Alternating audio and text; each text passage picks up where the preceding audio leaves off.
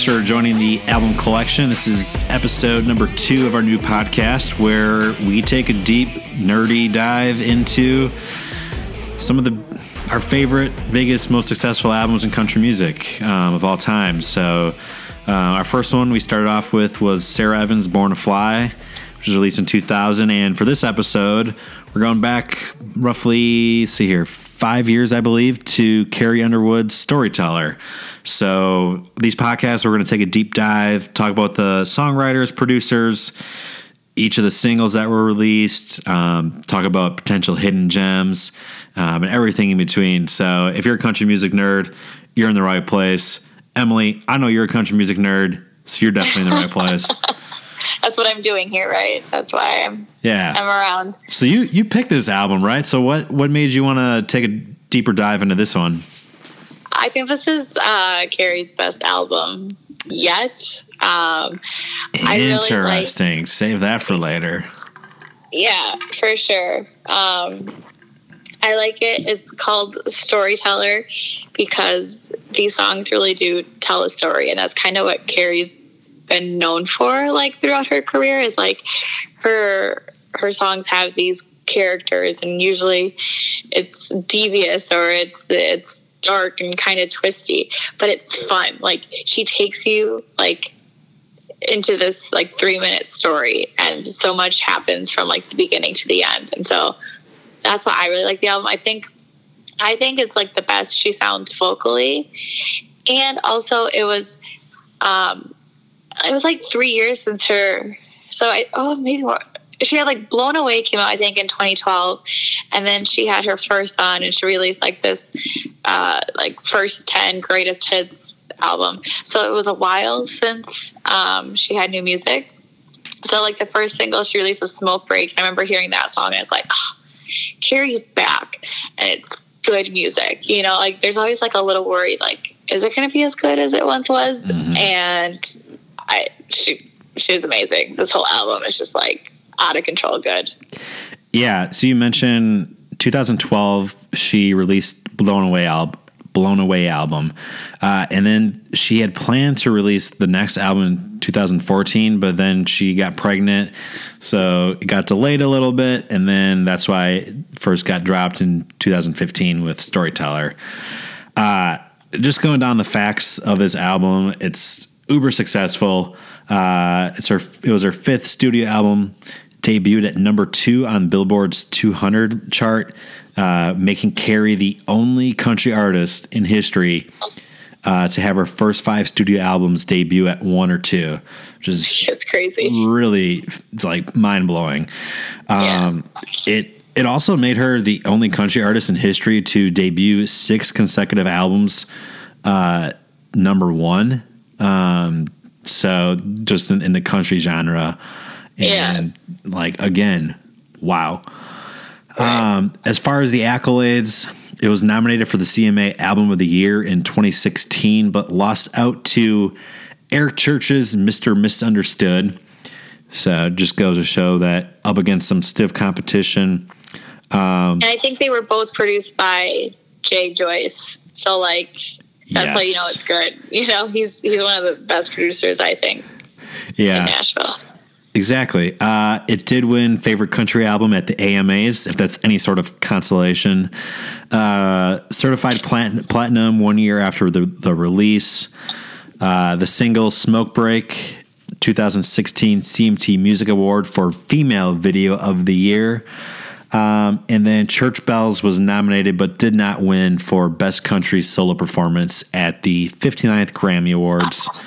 That award went to a different song talking about church with My Church by Maren Morris. So let's dive into some of the songwriters on this one, because the thing with Carrie Underwood, she's been around, she's been doing this for a while now. I think the thing that stands out to me is, like, not to say the songwriters on this are great or good. I feel like that's just still selling them short.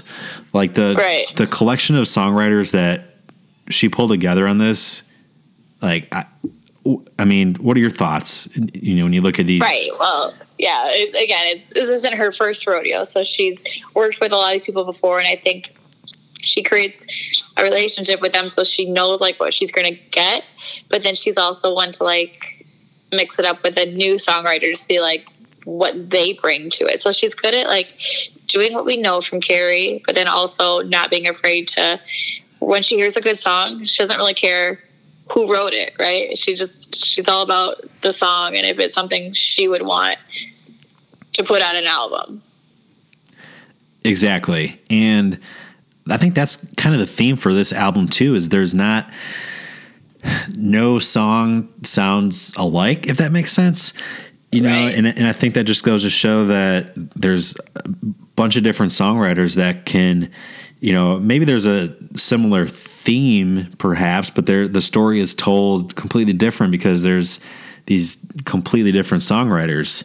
I mean, Hillary Lindsey's a songwriter on here, and I mean, she has over 40 album cuts from Carrie alone. So if Carrie's releasing an album, she's going to be a songwriter on it. Right.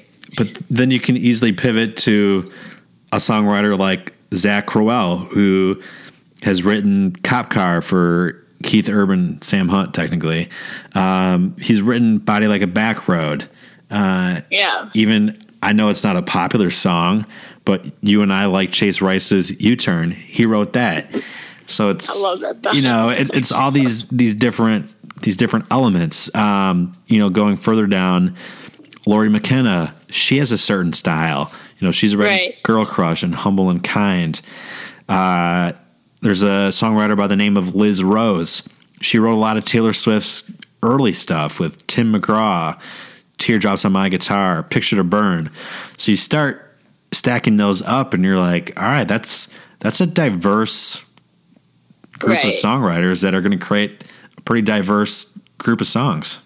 But I still feel like, the songs are all different, but they all kind of like work together. Like it feels like they're all just like different chapters of a book that go together. It's not like this song, like I don't get why this song is on the album. Like it all kind of like flows, I feel. And even like, my favorite song is written by Jason White. It's Choctaw County Affair. And he's like this rocker, like folk rock singer, songwriter. And the only other like song that you would know that he wrote is Red Ragtop by Tim McGraw. And he's the only writing credit on Choctaw County Affair, which is crazy. Yeah, and Choctaw County Affair, when you get to it on the album, you're like, whoa, this is my favorite. Is different. And I think Carrie's never been afraid to do something different. And that's right.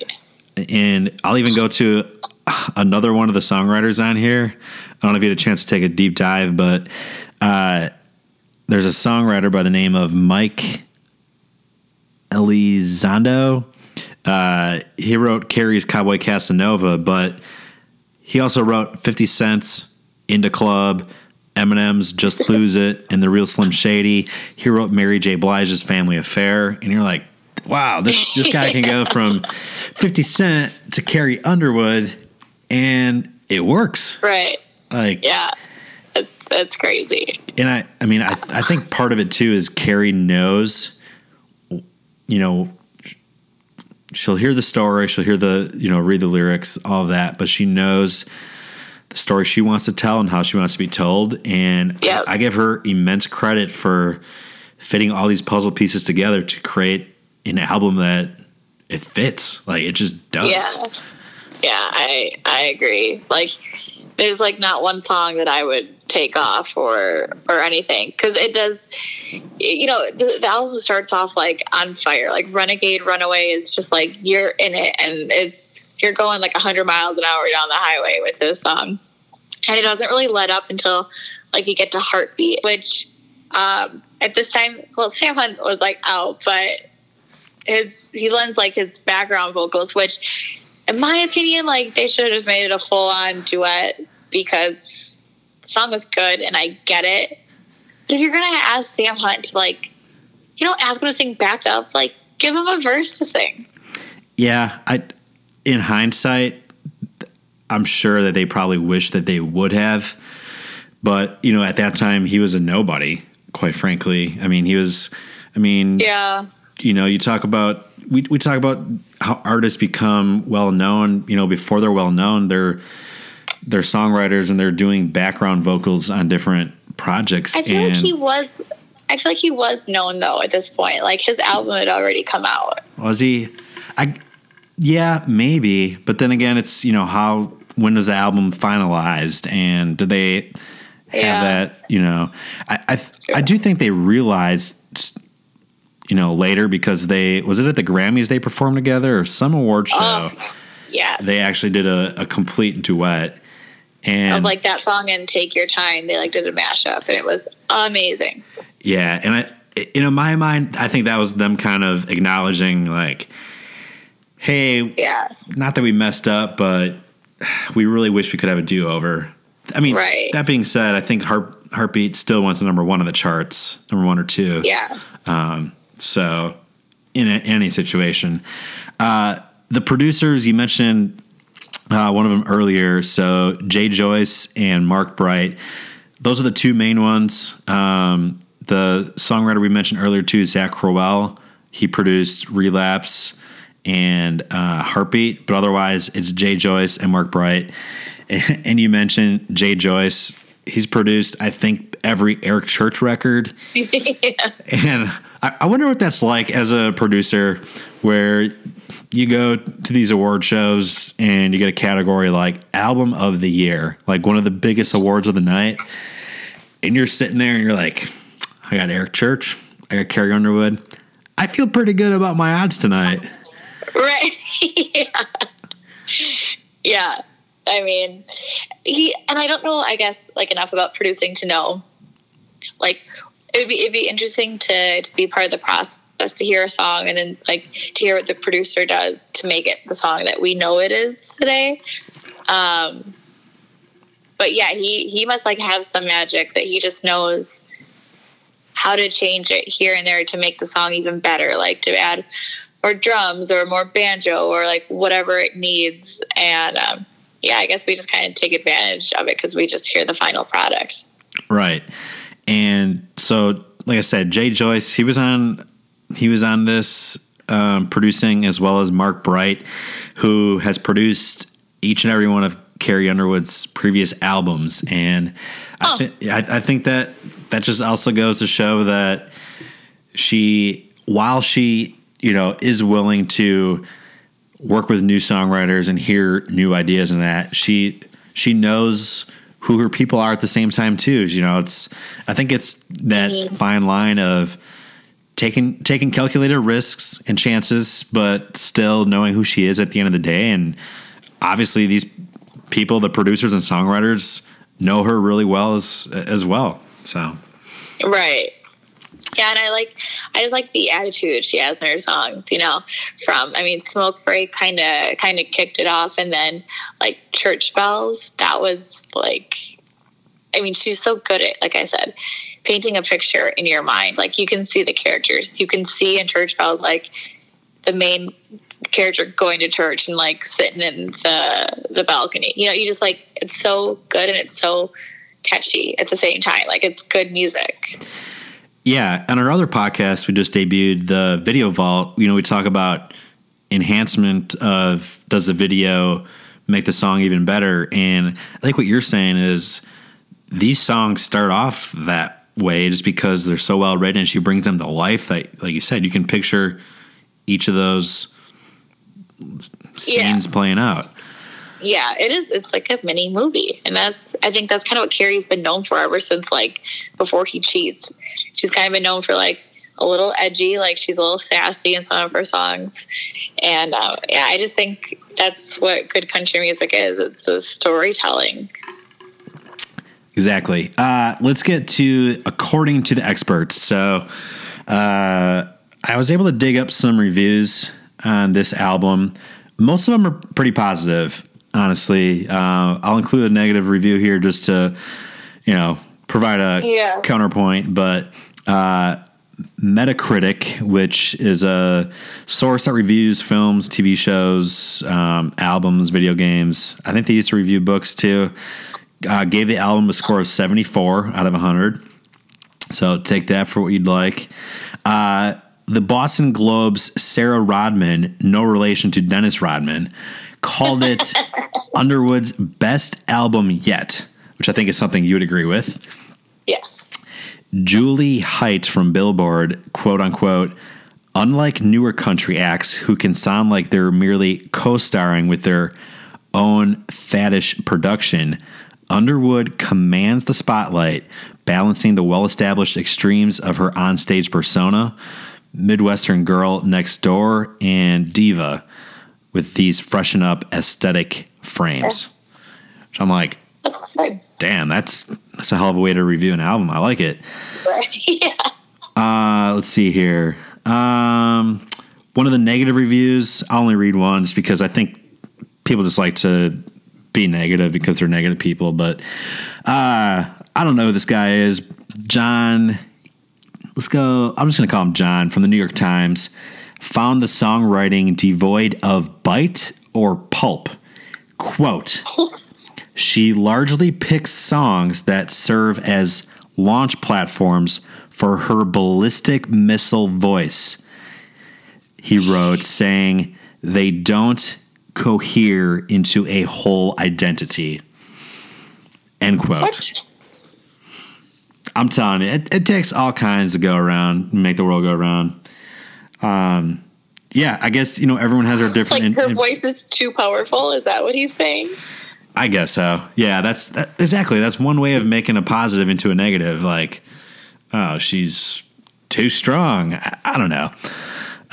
So those are the reviews. I know you kind of gave your synopsis, but just wanted to get the quote unquote experts, which we're going to use loosely going forward. Yeah. So moving to the singles, she released 4 singles off this album. Dirty Laundry went to number 2. Church Bells and Heartbreak both went to number 1, where Smoke Break went to number 2.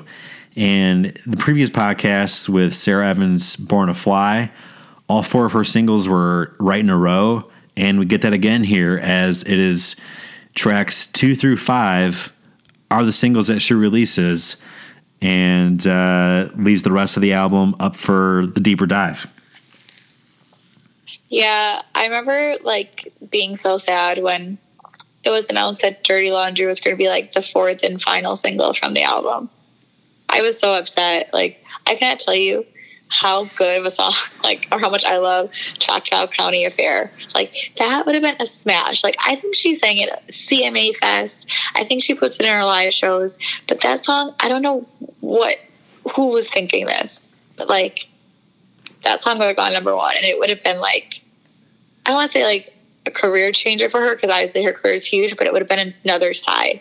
It was that more swampy, country twangy to her. Mm-hmm. And I think people would have really loved. But it's okay, I'm over it. Yeah, 5 years later, it clearly sounds like it. I mean, yeah, it's, Dirty Laundry went to number 2. Good song. But, how many of these other songs would, there's a good chance whatever she released at that time would have found its way up to the chart. But right. That's interesting, your point on that song. Yeah. So we go to Hidden Gems, and I'm going to assume that Choctaw County Affair is your crystal biggest hidden gem. Just sure. Waiting there. Any others that jump out to you as hidden gems other than the entire album? Yeah. So some of the slower songs, The Girl You Think I Am is a really good one. And What I Never Knew I Always Wanted, that's kind of touching on the son that she just had and being a mom, which I thought would have done really well on the charts. But maybe she just emotionally didn't want to have that song released as a single, because maybe she didn't want to sing it all the time. Other than that, I feel the song Chaser is a really good song, underappreciated one on the album. This doesn't happen as often as people would think, but we're pretty much aligned on the hidden gems. The 2 that jumped out to me was The Girl You Think I Am and What I Never Knew I Always Wanted. And What I Never Knew I Always Wanted, I think she released maybe like a fan video, maybe a year or two after this album came out. I think just of like home video footage. I think it's such a well written, and you can tell it's special to her. Right. Like you said, maybe in a way it was, I don't know, say too special where she didn't want it to become this commercialized thing for her. That might be why, right. But I think it's a gem. And when we get to play Matchmaker in a second here, I have that lined up for someone to take, and we'll get to that. But that's I think that's a smash. The Girl You Think I Am, that's another one too that I think, we talked about it with Sarah Evans, where it's hard to picture someone else singing it, and right. Carrie's voice, it's so hard to live up to that it's almost like she releases these kick-ass songs just to like put everyone else like to shame. Like, all right, you're going to release a great song. No one else can cover this. Yeah, exactly. So I guess let's just jump right into Matchmaker. If you're playing Matchmaker, similar to playing Matchmaker for your friends, which song, which artist are you linking up and saying, you're going to thank me when you guys get married or when this song goes number one because you cut it? I feel like, Miranda has the voice to do some of these really twangy songs. I feel like Miranda is more of a bad girl image than Carrie, so I feel like she could do Smoke Break, but I don't know, just carry it more. I don't know. I'm just trying to think of. They're all just such Carrie songs, but. What do you got? Maybe I'll think of something when you say it. So, the thing with Carrie's voice is, and I think the challenge, and it's very hard to do. So we listen to these songs. This album has 13 songs on it for a release. So let's say there's 9 songs to play with. We hear them from Carrie's perspective, and it's like, whoever's going to potentially recut this isn't going to sing it like Carrie necessarily. Right. So, but it's still hard. Like once you hear Carrie sing it, you're like, can anyone sing it better or close? So there are 2 that I think of when I think of potentially, punching in Carrie's weight class. I have Lauren Elena singing Relapse. I think that'd be really great for her. I think she's someone that I think she has a good amount of Carrie in her. That I think she might be one that's close to Carrie. And then I know the song "What I Never Knew I Always Wanted" is very special to Carrie because she wrote it about her family. I really do think that when I was thinking about this song, I'm like, if Daniel Bradbury would cut this, release it, I feel like it would almost breathe new life into her career. Just because I think you hit some of the higher notes that she's able to hit, and kind of bringing that she hits the high notes, but she's believable, innocent. It comes effortless too. I think that's one of the things with both Carrie and Danielle. It's like they're not, trying too hard to hit certain notes. So Lauren Elena and Daniel Bradbury, those are the 2 that I was kind of thinking of for recutting some of these songs. So I feel like with What I Never Knew I Always Wanted, it'd be interesting to hear it from a male perspective. If TR would cover it. Ooh. I like that. It's a little different, I think that would be cool.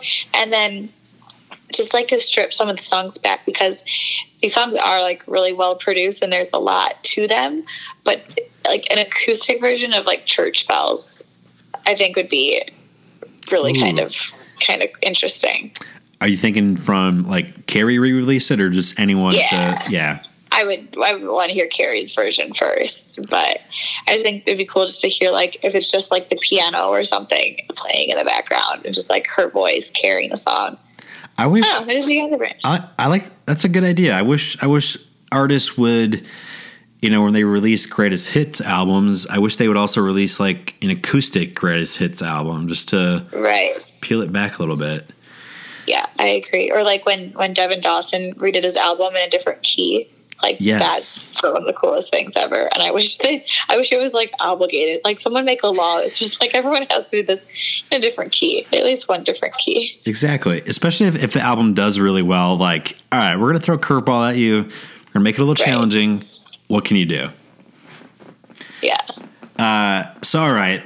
Next segment, we're going to the Olympics, the medal stand.